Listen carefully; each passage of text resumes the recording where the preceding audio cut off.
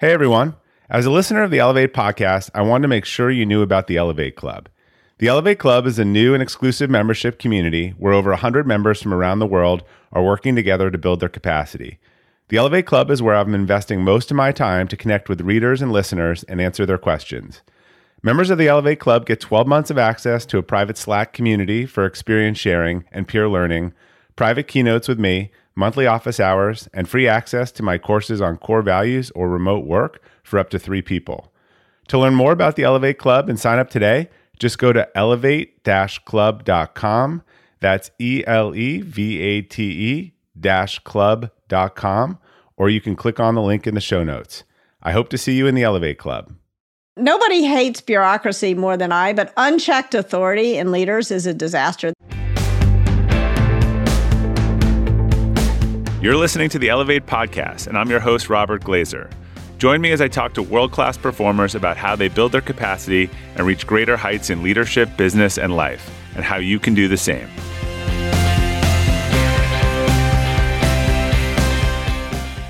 Welcome to the Elevate podcast. Our quote for today is from Jack Welch: "Be candid with everyone." My guest today, Kim Scott, is one of Silicon Valley's most respected leadership experts. She's the co-founder of 2 executive education firms, Radical Candor and Just Work. And she's also the New York Times bestselling author of the top 2 books on leadership called Radical Candor and Just Work. So it makes it very easier for her to keep track. Kim has also previously worked as an executive at Google and a CEO coach with Dropbox. Kim has also previously worked as an executive coach at Google and a CEO coach with Dropbox, Qualtrics, Twitter, and several other leading organizations. Kim, welcome back to the Elevate podcast. Thanks so much. It's great to see you again. Yeah, it's good to physically see you this time. I think last time it was just audio. So I'm going to start with a question I've asked all my guests who were on the show before 2020. And that was, what's the biggest professional adjustment you had to make due to the pandemic? Well, 100% of our revenue came from doing in-person talks and workshops. So that would be something. It was a big, and you know what? We actually grew. And I think the thing that I felt, after I had sort of wrapped my mind around what was going on, was that I was taking kind of like a 30% productivity hit, but I was getting a 60% parenting gain. Because I was with my family a lot more. And it seemed like, that's from a position of privilege, obviously, but it seemed like a good trade-off to me.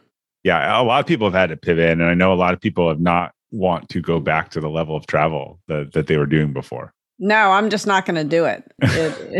It just doesn't. I think we get so much out of, and as I talk to people who are planning conferences, and when you factor, there is a benefit to being in person. I'm not going to deny it. But when you factor in the costs of flying 100 people to get together in person, and not just the financial costs, but the cost that their families bear, that their personal lives take, it makes a lot of sense to do this stuff. Well, I've seen a lot of speakers also really adjust their rates too. Like, look, this is me delivering it from home, and this is me being home away from home 2 nights, and the spread has grown. Yeah. Turns out that bath time is worth a lot of money. Exactly. You have young kids. Well, we dug into the concept of radical candor in the first appearance on the show, and I definitely encourage people to listen to that who want to get deep into that. But could you give everyone a quick refresher on the 4 quadrants that you talk about in that book? Sure. Radical candor is what happens when you're able to care personally and challenge directly at the same time. And caring and challenging hardly seems so radical that I dare to call it radical candor. And yet everyone I've ever met struggles with feedback in their career. And so one of the things that I did to try to make it a little bit easier is to boil it down to, all of life's hardest problems can be boiled down to a good 2x2 framework. So I love 2x2s. So you have here's your radical candor framework. So caring and challenging at the same time is radical candor. Sometimes we challenge directly, but we forget to show that we care personally. And that I call obnoxious aggression. So that's in the bottom right-hand quadrant. And in a first draft of the book, I call that the asshole quadrant because it seemed more, radically candid. But I stopped doing that for a really important reason. I found that when I did that, people would use the radical candor 2 by 2 to start writing names in boxes. And so I beg of you, as you hear these terms, don't starting associating them with people. This is not another Myers-Briggs personality test. Use the radical candor framework to guide specific conversations with specific people to a better place. So obnoxious aggression, there's bunches of problems with obnoxious aggression. First and foremost, it hurts other people. Second of all, it's inefficient. You're wasting your time, because if you're acting like a jerk, you're putting the other person usually into some kind of fight or flight mode. And then they literally can't hear you. So you're wasting your breath anyway.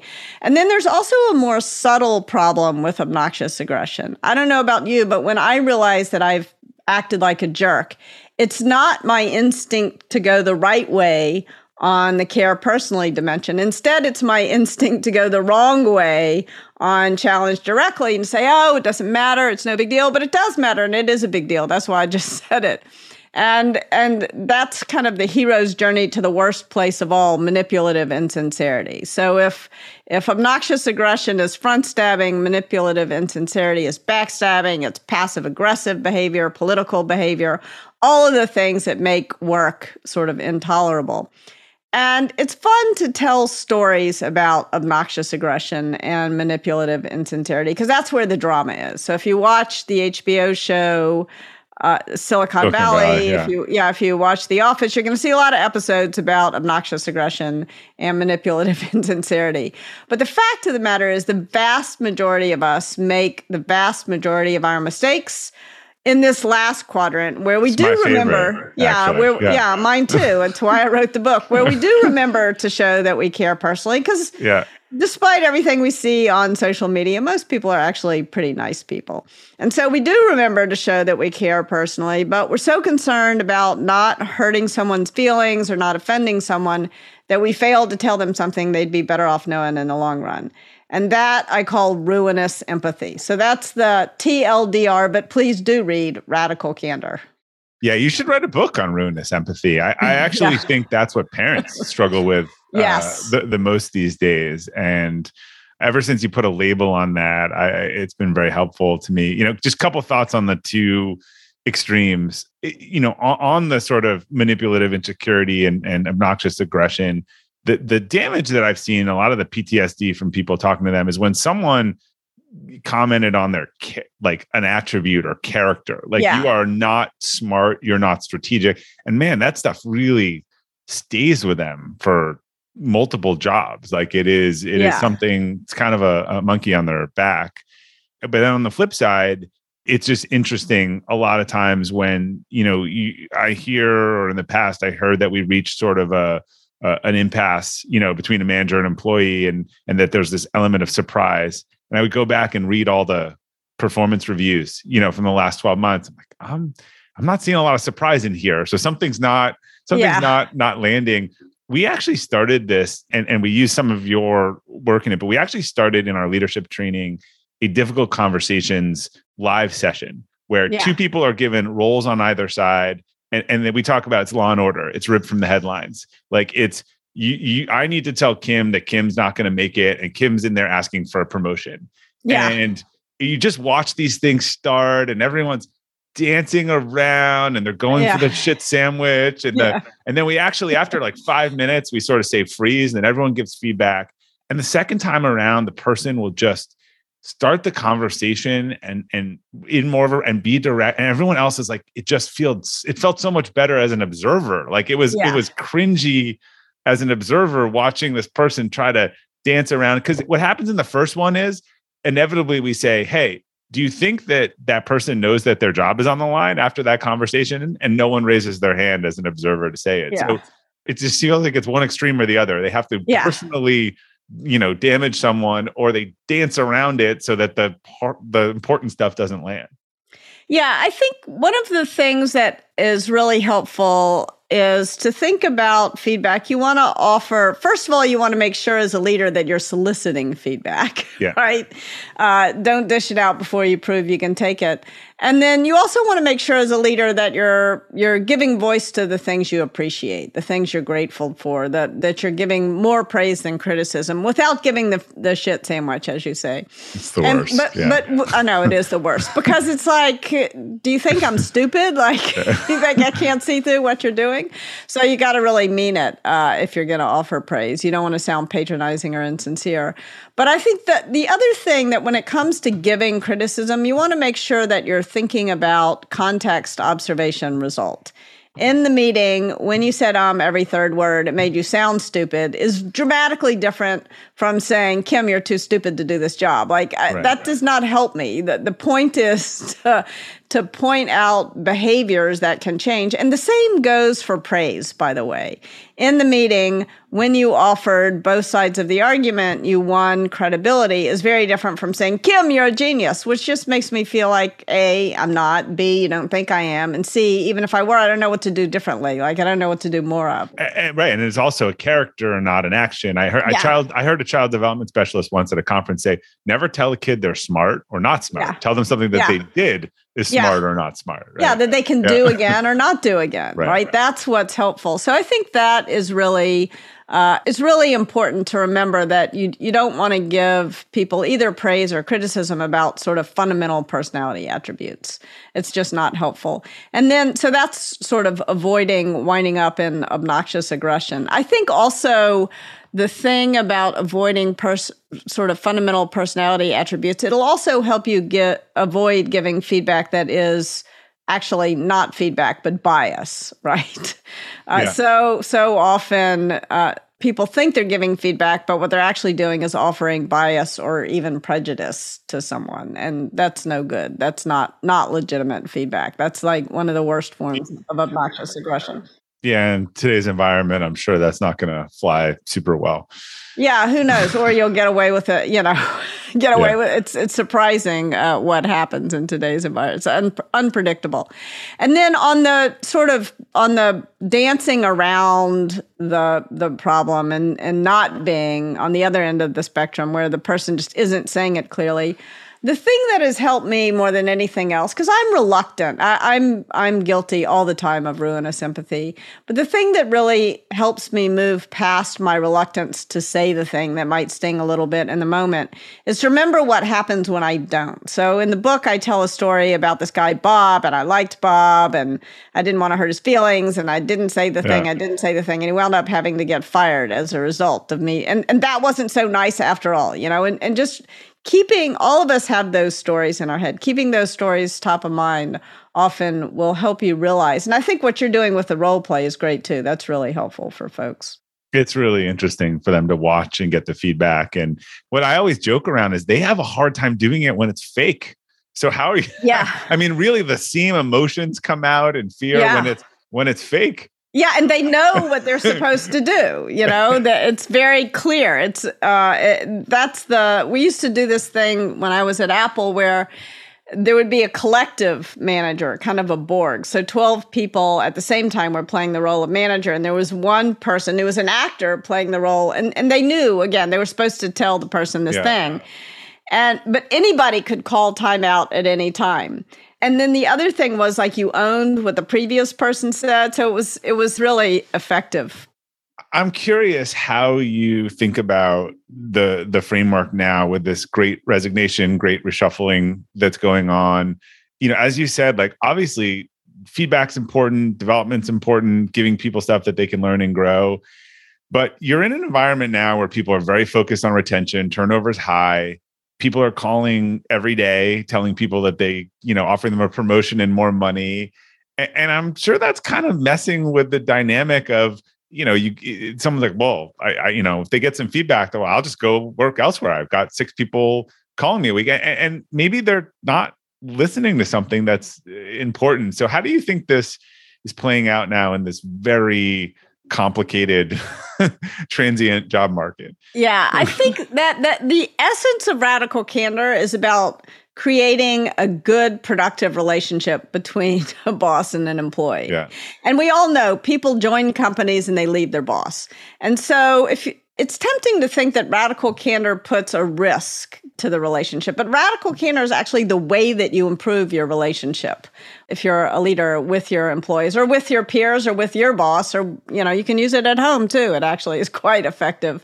And so I think we fear that sharing this kind of feedback is going to pose a risk. 9 times out of 10, it's going to go better than you think. And the person's going to say, oh, thank you for letting me know. I mean, if you back it up and use a simple example like spinach in your teeth, you know if you're having lunch with someone and they have spinach in their teeth, that the right thing to do is to tell them. Because if you don't tell them, then they're going to go to the bathroom later and see it in the mirror and think, gosh, why didn't Kim tell me about the spinach? Doesn't she care about me? And so if you think about radical candor as an act of caring, it's going to help people grow in their career. Then you realize that radical candor is actually the best retention tool that you have in your tool belt. And yet, so often we feel like a disagreement is going to pose a risk to our relationships. But what really poses a risk to our relationship is unspoken disagreement. That's where things build up, misunderstandings get really giant, and then they kind of blow up all over the place. But do you think it is complicated? Let me give you 2 examples. One, again, with almost everyone I talk to dealing with that, for both the employer side or the employee side, where if I tell Kim, that she's a manager and she's just not ready to be a director yet, and she needs to work on these things, but the recruiter's calling Kim and saying, we got a director job for you, that causes, a little bit of strife. And also, do you think that people are not willing to listen to valuable professional development feedback right now because they are getting called every day and offered new opportunities? My experience is that, so first of all, let's imagine that you give me the director job, even though you think that I'm not ready for it because you don't want to lose me. What does that do to the 10 people who are working for me? Now I'm not ready for that job. I'm not ready to be a manager of managers. And then all of a sudden, by giving me what I wanted but wasn't ready for, it hurts me in the long run. Eventually, I'm going to become aware of the fact that I'm failing. But it also hurts not only me, but all the people who work for me. This is the problem with management, is that so often people with no training, it's hard, but they get no training. They get thrown into the deep end. And if they start sinking, it's not just them who's sinking, it's their whole team that's sinking with them. So it's very... if you want to retain people, don't promote them prematurely. So that's number one. Yes, you might lose me. You might lose me if I decide, I am ready and I can go do it somewhere else. But that's not a good reason to put me. There's the Peter Principle. Have you read that book? Yes. It's not a good reason to Peter Principle your organization to promote people beyond their level of competence. So that's number one. Number two is that I think that people, in my experience anyway, people do want to grow. They do want to get better. And they realize when they're in an organization and working with a leader who really cares about their growth and who's going to take the extra effort, because it does take a little extra effort to tell people when they're screwing up, who's going to do that for them. My experience is that people really value that. All of us have had a bad boss, and most of us have had a good boss. Yeah. And when you have a bad boss, people wind up with ulcers. They wind up not Serious getting enough PTSD, sleep. Yeah. It's like a real physical harm as well as an emotional harm. And I think that people really value if you can be a good boss. There's nothing better that you can do to retain your people than to be a good boss. Have you ever owned something that inspired you to up your game? 2 years ago, I bought a dual suspension mountain bike for the first time, and it pushed me to ride trails that I had never been willing to try before. When we own exceptional things, they inspire us to do exceptional things. The all-new Lexus GX has exceptional capability that will have you seeing the possibilities you never knew existed. Its advanced technology and luxurious interior mean that wherever you go, you'll never go without. The Lexus GX comes with available dynamic sky panorama glass roof, available front row massaging seats, best-in-class towing capacity, available 33-inch all-terrain tires, and available multi-terrain select. I've seen the new Lexus GX popping up all around my town, and not only does it have the capabilities to take you to new places on and off the road, but it's a great looking car. The new Lexus GX is ready to raise the bar for you. Live up to the all-new Lexus GX, luxury beyond limits. Experience amazing at your Lexus dealer. When you're hiring for your small business, you want to find quality professionals that are right for the role. That's why you have to check out LinkedIn Jobs. LinkedIn Jobs has the tools to help find the right professionals for your team faster and free. LinkedIn isn't just a job board. It helps you identify and hire professionals you can't find anywhere else, even those who aren't actively searching for a new job but might be open to the perfect role. Case in point, last year I asked the CEO of a major ski resort how he got his job, and he told me that he saw it on LinkedIn and decided to apply. In a given month, over 70% of LinkedIn users don't visit other leading job sites. So if you're not looking on LinkedIn, you're looking in the wrong place. On LinkedIn, 86% of small businesses get a qualified candidate within 24 hours. Hire professionals like a professional on LinkedIn. The team at LinkedIn is also constantly finding ways to make the process easier. They even just launched a feature that helps you write job descriptions, making the process easier and quicker. Post your job for free at linkedin.com/practical. That's linkedin.com/practical to post your job for free. Terms and conditions apply. Do you think, I saw a stat this week that said something like 70%, the first one to come out, 72% of people who left in the 9 months regretted it. Do you think we're going to see a boomerang in the next 6 to 12 months as some people realize, oh, I had a pretty good boss. Maybe I didn't know what a bad one looked like. We might. I mean, one of the things that struck me when on my first day at Apple was that something like there were about 100 new employees that week, and something like 30% of them were people who were coming back to Apple. And so I think it's really important, if you have regretted attrition, I think it's important to let people know that they can come back. And sometimes people they need to go and do something else for a while. And you don't want to manage your team like the Hotel California. You can never check in, but you can check out, but you can never leave. Or the reverse of also you're dead to me once you leave. Yeah. Right. Yeah. Yeah, exactly. So I think that being a good boss extends after the person leaves your team.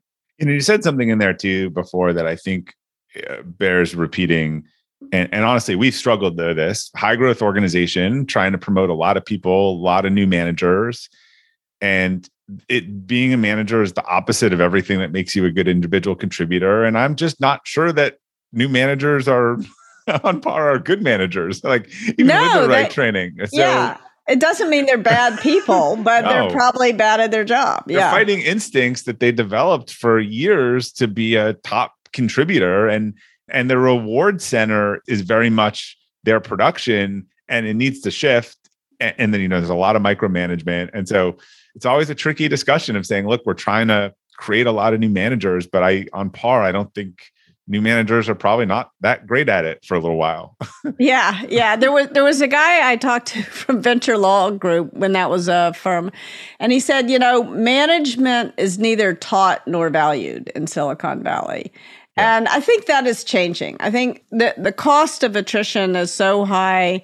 It's so hard to recruit right now. And so I think there's a focus on how do we teach people how to be this. It can be taught. Management is not some sort of innate personality attribute. It's something that must be taught. But I like to think radical candor and just work both will help your managers get better. But there's not that many great, there's a lot of bad training about feedback. Yeah. There's a lot of bad training out there. So you want to make sure, first of all, don't even call it training, call it education. Education Learning, comes from, it's to draw out, you're not cramming information into someone. You're drawing out their best instincts. And you want to think as leaders, you want to think about what is our coherent management philosophy, because it matters. Yeah, I'm curious. On balance today in the market, what do you think the average manager struggles with more? Challenging directly or caring personally? I think challenging directly. I mean, this is probably a bias, but most outside of Silicon Valley, it sounds like Silicon Valley is overly indexed on obnoxious aggression, right? I don't know. I mean, my experience at Google was there was more ruinous empathy than there was obnoxious aggression. Yeah, I mean, not that there was no obnoxious aggression there.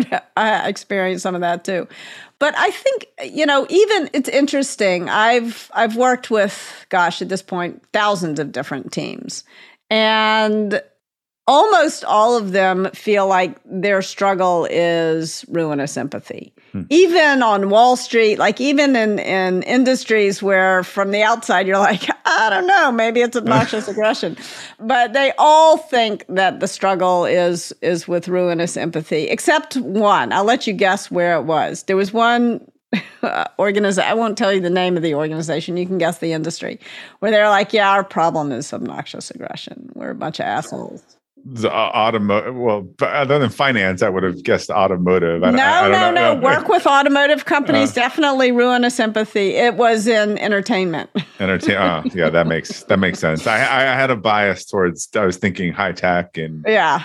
Well, we alluded to this. I mean, you've obviously used this framework to coach some very influential leaders and teams and CEOs of some of the biggest companies or fastest growing. Can you share, like, without revealing a name, but like a challenge that you worked with someone who they had a challenge with radical candor in their own leadership and how you helped them learn to adapt their approach? And you can come up with whatever pseudonym you want. Yeah. I mean, I think there was a leader who I knew who really, someone at some point came into nailed on his wall, say something nice, right? That's not subtle. Yeah, no, it was not subtle. And, this was a person who was known to solicit feedback. He was good at soliciting feedback, but he kind of felt like giving praise would come off as patronizing and he realized that he really needed to think more. He had thought so much about criticism that he hadn't thought as deeply as he needed to think about praise and the impact, the importance of praise and giving voice. So he learned to really think about being just as specific with his praise as he was to prepare just as much to praise as he did to criticism, to make sure he knew what the details and could provide the context of why it mattered. And so I thought that was really important. There are other, I mean, I'll tell you an example. I'll tell a story on myself, but a lot of other leaders have made this same mistake. I, one time in my career, and I wasn't leading like a gigantic team. This was like maybe 700 people. And that's pretty big for it wasn't. I mean, it wasn't tens of thousands. But anyway, the HR business partner came in and told me that I was intimidating, and I just don't think of myself as a person who's intimidating. In fact, I feel like for most of my career, I was struggling to be taken seriously. So I just kind of brushed off the feedback and the HR person, to her credit, said, "Look, go into your next meeting with your team, with your direct reports, and ask them to do something impossible and just notice what happens." And I did, and nobody challenged me. And I thought, oh, wow, this is a problem. It's Andy That's really Grove. Good advice. Yeah. Yeah. Andy Grove, who, when he was CEO of Intel, said snow melts at the periphery. And you're in the center when you're the leader. You have no idea, unless you really are humble about going out there and asking people what's going on at the periphery. You will be the last to know when your business is about to go under. And so I think really focusing on what are the things you're going to do to solicit feedback and to make sure that you're rewarding it enough that people will actually take the risk to tell you the truth. Yeah. What I've seen, and there's also, it's interesting. I think there's three types of people with feedback. There's people who are clear that they don't want it and they're not interested in it. There's people who listen, accept it, but then you see like quarter after quarter the exact same things. And then third bucket, they take it, they make a change, and you never see the same thing twice. And I actually think the middle group is more dangerous, like, because the first group you're like, you just know, but this group just keeps saying yeah, and then you're back on it 3 months later, 6 months later. So they're clearly they don't get it, and or they're not willing to act on it, even though they acknowledge it. And to me, that's worse than knowing that they're not going to do anything with it. Yeah, that's the sort of ruinous empathy of soliciting criticism. All right, Kim. So I want to shift to your most recent book, Just Work. Was there a specific moment or experience that compelled you to write this book, particularly before Ruinous Empathy, which I still think you should write? It's a parenting book. Yeah. Yes, it is. It is. In fact, I thought about writing sort of the House of Radical Candor. But I decided if you write a book about feedback, you're going to get a lot of it. And indeed I did. And the most valuable feedback I got came when I was giving a Radical Candor talk at a tech company in San Francisco, and the CEO of that company had been a colleague of mine for the better part of a decade, someone I like and respect enormously, and one of too few Black women CEOs in tech. And when I finished giving the presentation, she pulled me aside. She said, "Kim, I'm excited about Radical Candor. I think it's going to help me build the kind of culture that I want. But I got to tell you, it's much harder for me to roll it out than it is for you." And she went on to explain to me that the moment she would offer even the most gentle, compassionate criticism, she would get slimed with the angry Black woman stereotype. And I knew this was true. And as soon as she said this to me, I had sort of 4 realizations at the same time. The first was that I had not been the kind of colleague, the kind of upstander that I imagined myself to be.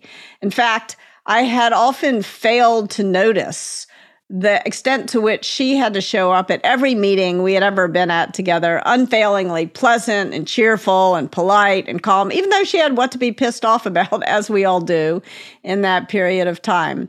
And I hadn't stood up to that kind of bias in the environment where we worked. The second thing that I realized was that I had been in denial about a bunch of stuff that had happened to me as a woman in the workplace. Kind of hard for the author of Radical Candor to come to grips with having been in denial. I was not even being candid with myself. And I think part of the reason was that I never wanted to think of myself as a victim. We have such a strange attitude towards victims in our society. Yeah. And so I had pretended like a bunch of junk was not happening that was in fact happening.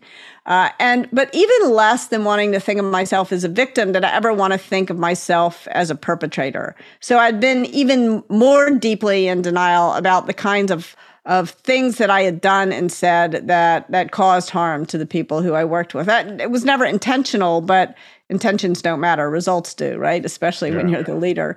And then the last thing I realized, the fourth thing I realized, was that as a leader, I had failed to create the kinds of environments in which I would stamp out bias, prejudice, and bullying so that people could just work, just in the get it done sense of the word, but also in the justice and the fairness sense of the word.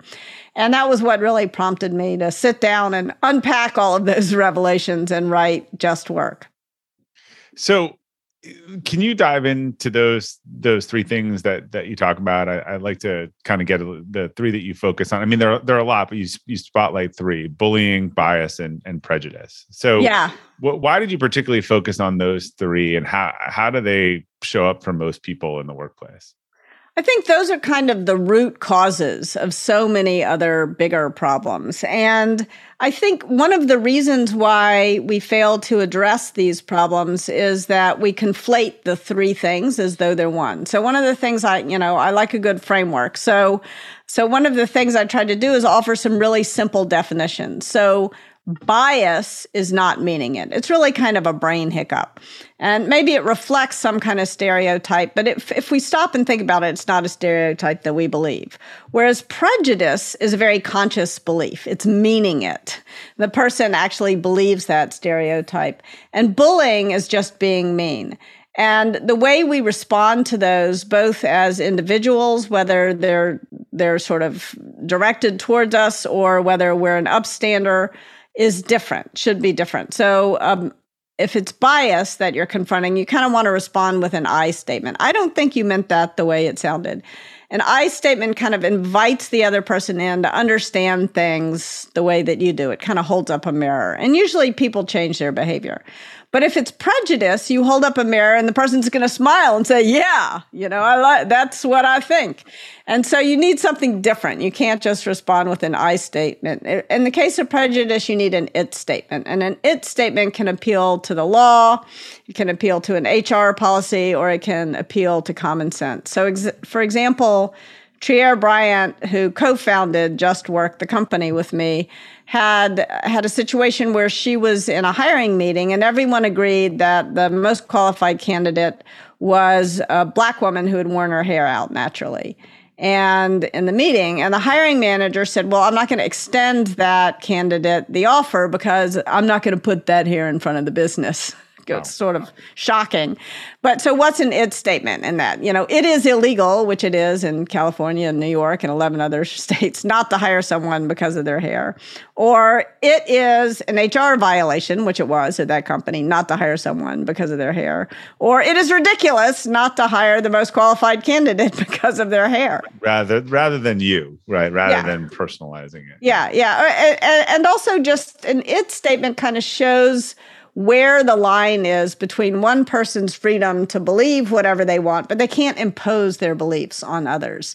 And every organization is going to draw that line in kind of a different place. So it's useful as if you're the leader to sort of come up with a code of conduct that explains where that line is. That's why having an HR policy is helpful. It allows people to appeal to that sort of boundary. But in the case of bullying, there's no belief, conscious or unconscious, going on. The person is just trying to be mean. And they're a you statement. So if an I statement kind of draws someone, invites someone in, a you statement pushes them away. And my daughter actually taught me this in third grade when she was getting bullied. And I was encouraging her, as adults often do in such a case, to use an I statement. I feel sad when you blah, blah, blah, blah. And my daughter kind of banged her fist on the table and she said, Mom, they are trying to make me feel sad. Why would I tell them they succeeded? And I thought, that's a really good point. And so you can't talk to me like that, or what's going on for you here? A you statement all of a sudden puts you in an active role. You're not submitting to this other person's behavior. And it kind of pushes that bully away a little bit. Prejudice is interesting because I think we all have prejudice, right? Yeah.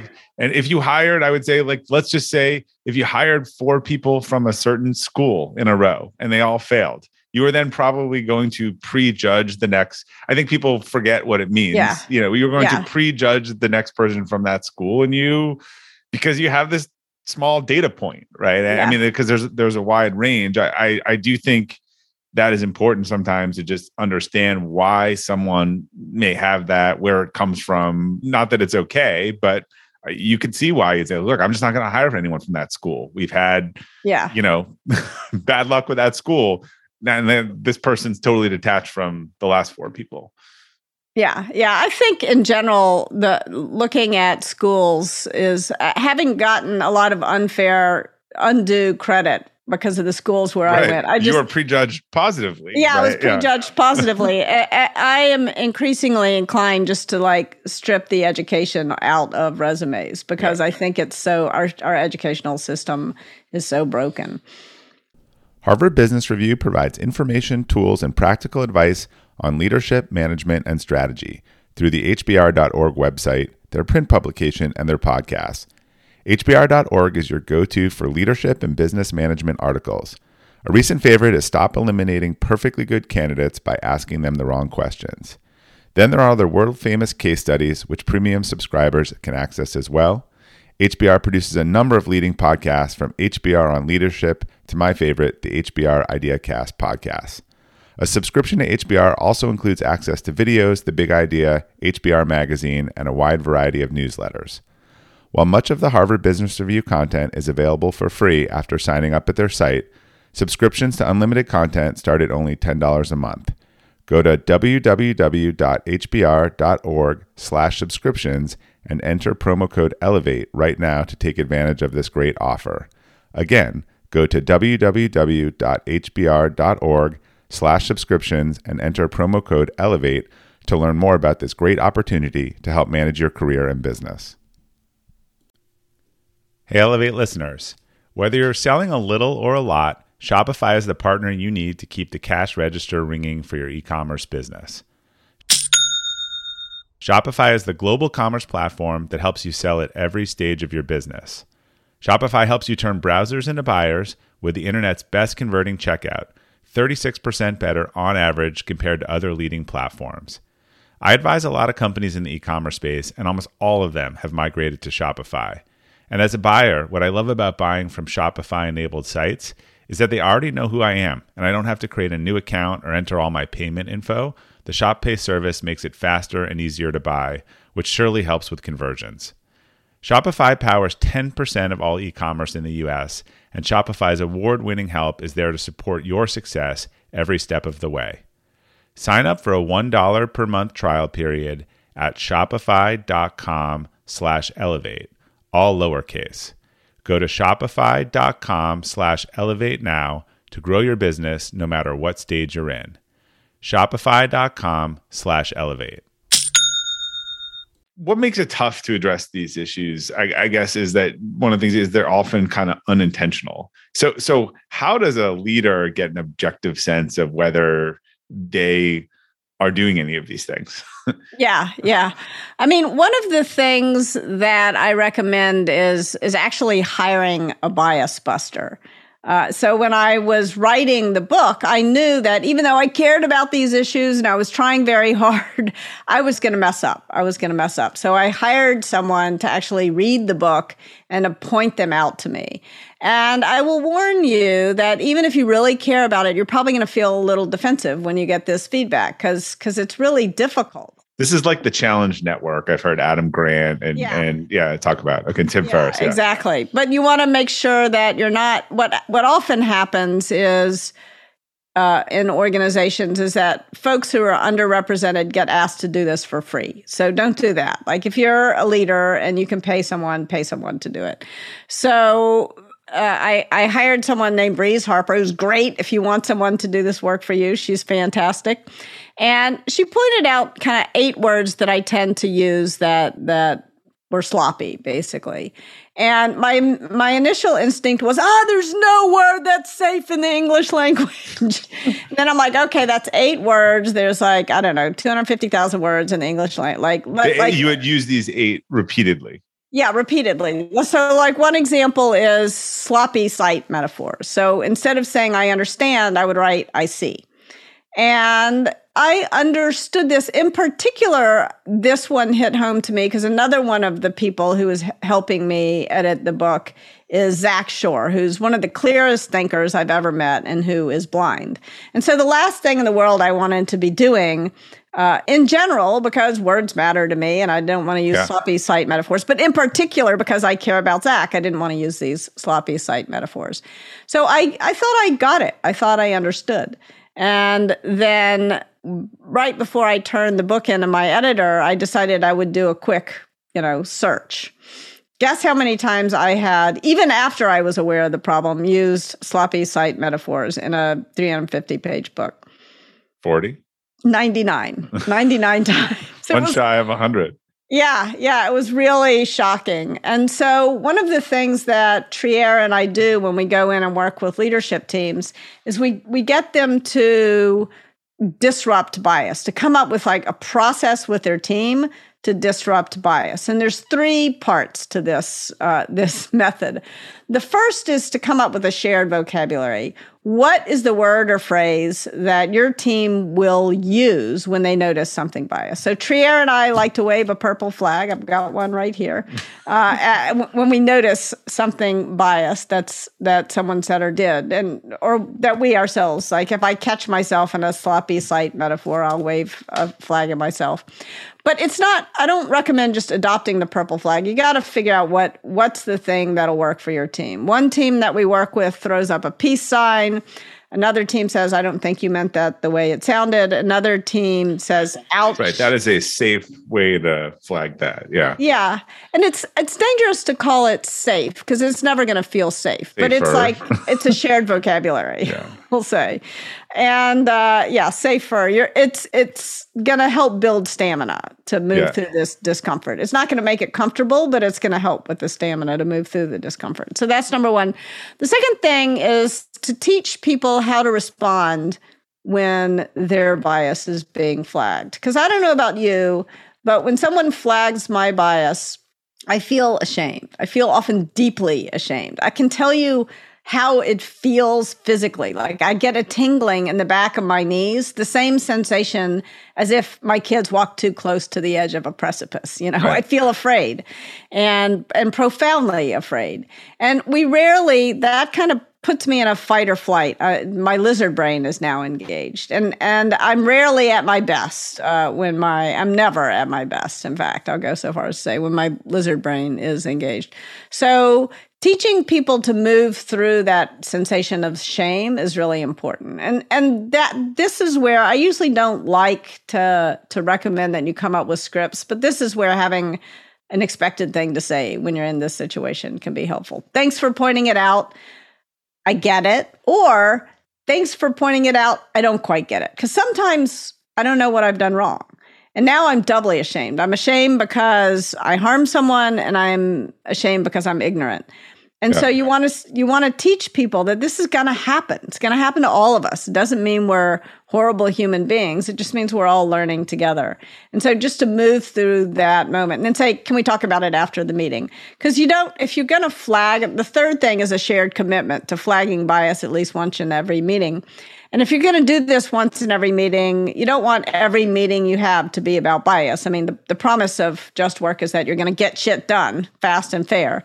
So you don't want to spend too much time talking about it in the meeting, but you want to disrupt it. In general, sometimes people are uncomfortable with this bias disruptors because it feels like public criticism. But if we remain silent about bias, then we reinforce the pattern. And we're pattern makers as human beings, but we're also pattern changers. And if we want to get to a better pattern, we gotta be willing to disrupt the bias publicly.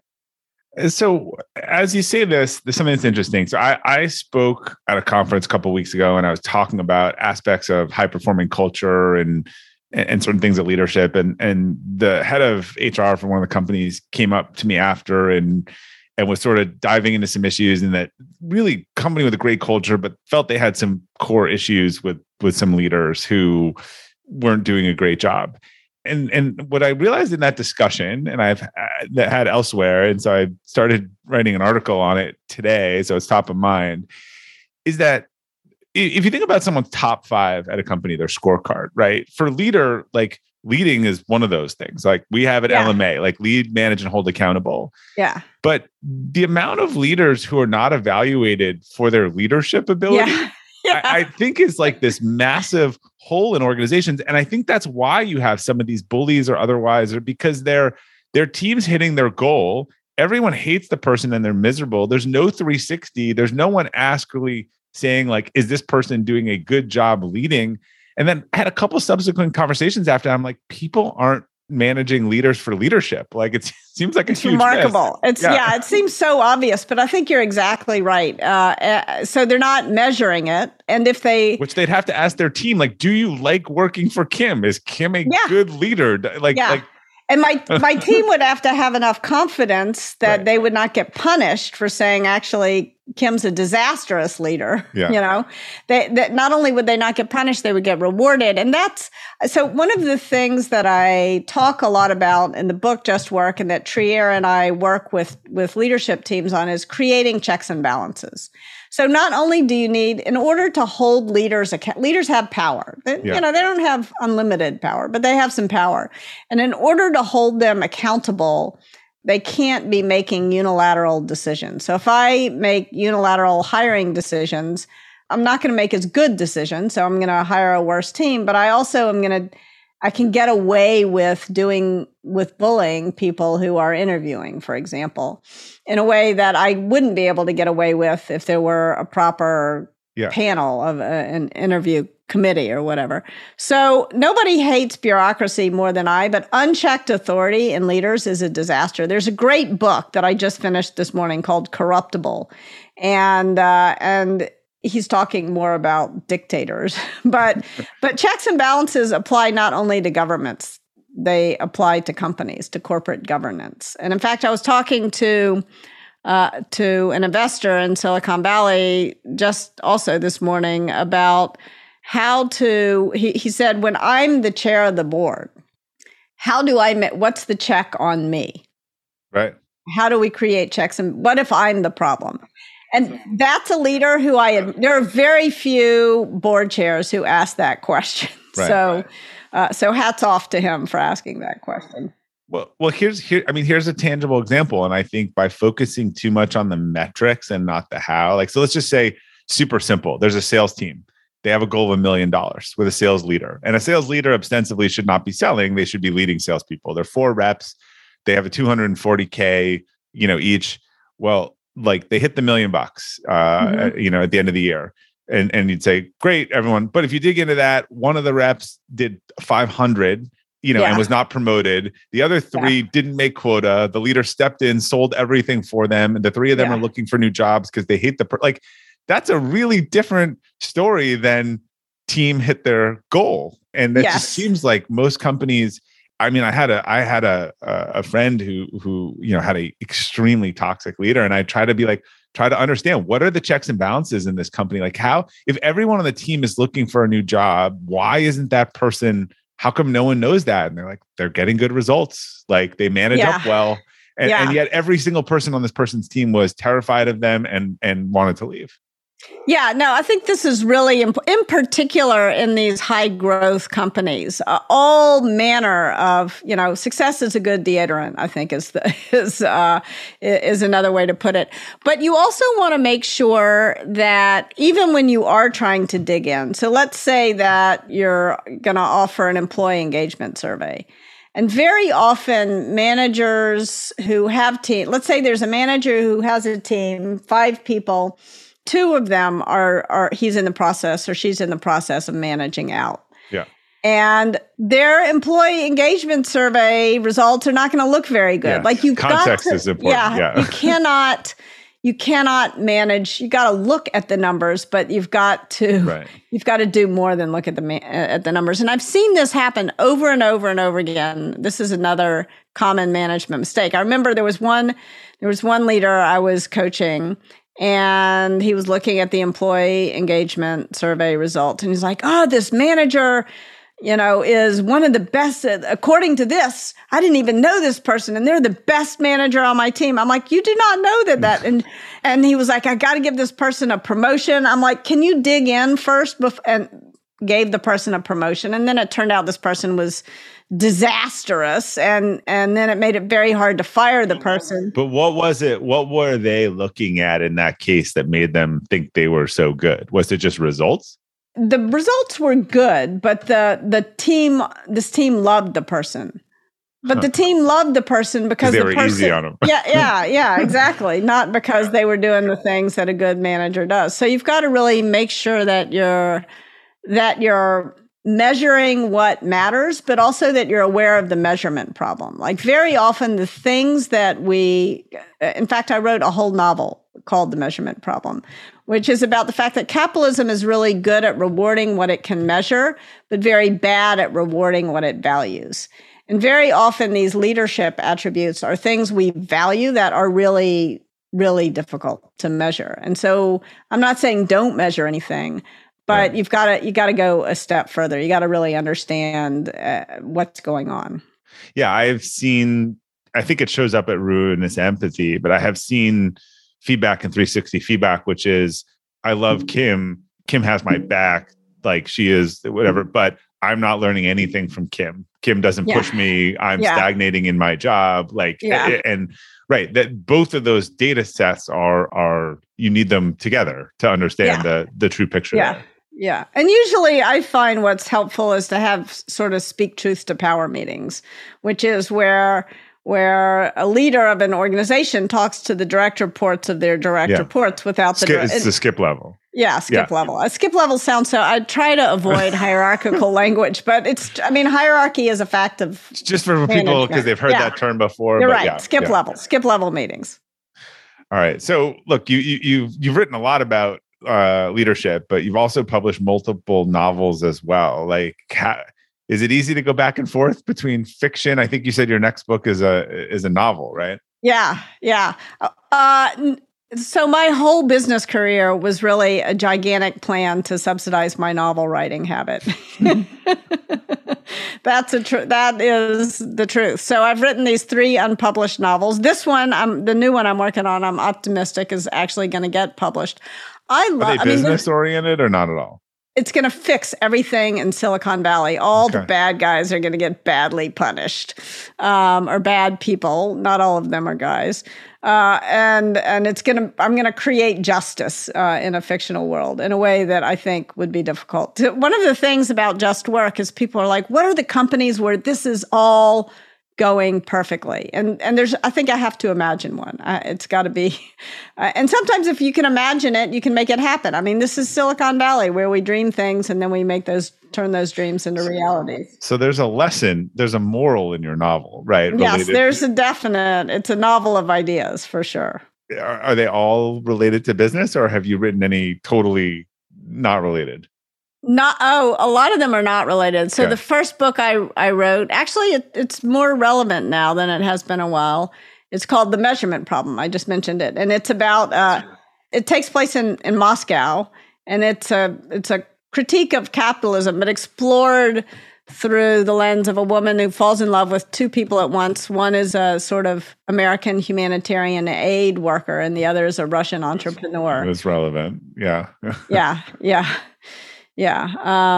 So that one, I mean, I guess it was kind of about one of the characters is an entrepreneur, but it's sort of about getting corruption out of a system, actually.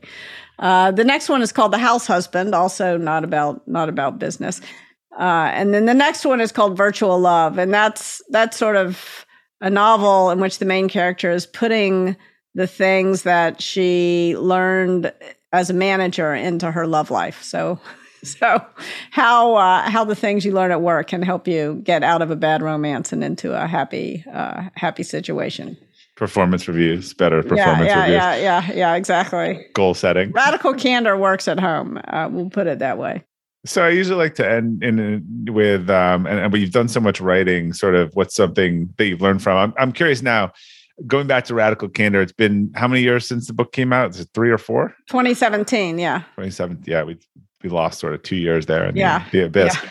What's the missing chapter if you were writing that book now that you would have included? I think it's not just a missing chapter. It's like the whole missing book. I think that's what Just Work is. I think so much of what happens is around power and the problems of power. And I touched on it kind of lightly in Radical Candor, but very often, especially people who have too much unchecked authority are apt to give what they think is radical candor, but what is actually bias or prejudice or bullying. And I think the thing that is probably missing from both Radical Candor and Just Work is the problem, not just of power, but in particular, the problem of money and too much, the kind of 1% problem. And, I think Google, for example, was really pretty good at creating these systems that offered checks and balances. But Google didn't, and probably it would have been hard for Google to do, but they didn't make any effort really at all to put financial checks and balances. Like people got super, super, super rich. And there was a moment in time when my husband was working at Google and I was working at Dropbox, and we both had employees who were living in their trucks. And like that, no one should live in their trucks.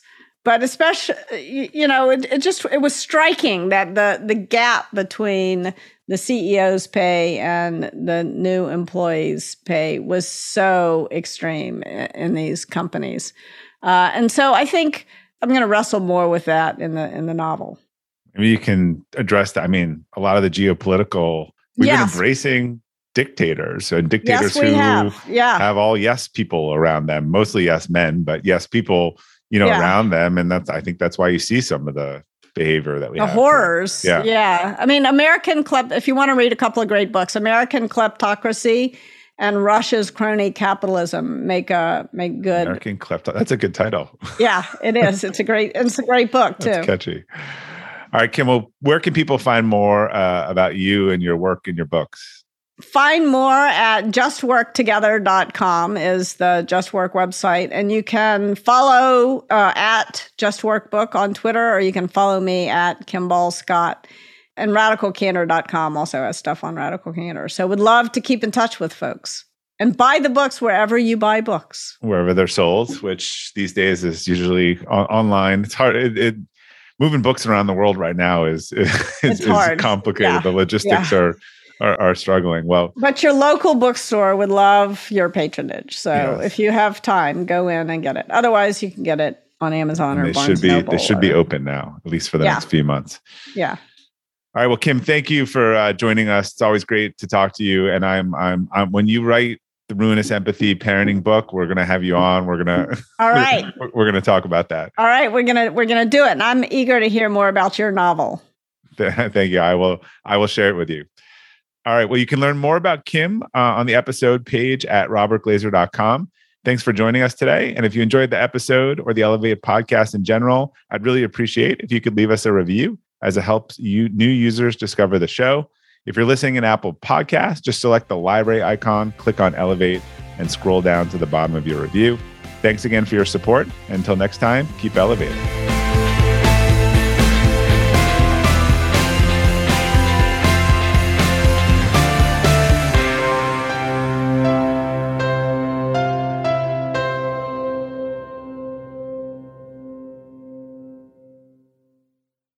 This episode is brought to you by the Yap Media Podcast Network. I'm Hala Taha, CEO of the award-winning digital media empire, Yap Media, and host of Yap Young and Profiting Podcast, a #1 entrepreneurship and self-improvement podcast where you can listen, learn, and profit. On Young and Profiting Podcast, I interview the brightest minds in the world, and I turn their wisdom into actionable advice that you can use in your daily life. Each week, we dive into a new topic like the art of side hustles, how to level up your influence and persuasion, and goal setting. I interview A-list guests on Young and Profiting. I've got the best guests, like the world's #1 negotiation expert, Chris Voss, Shark Damon John, serial entrepreneurs Alex and Layla Hermosi, and even movie stars like Matthew McConaughey. There's absolutely no fluff on my podcast, and that's on purpose. Every episode is jam-packed with advice that's going to push your life forward. I do my research, I get straight to the point, and I take things really seriously, which is why I'm known as the podcast princess and how I became one of the top podcasters in the world in less than 5 years. Young and Profiting Podcast is for all ages. Don't let the name fool you. It's an advanced show. As long as you want to learn and level up, you will be forever young. So join Podcast Royalty and subscribe to Young and Profiting Podcast, or YAP, like it's often called by my YAP fam, on Apple, Spotify, CastBox, or wherever you listen to your podcasts.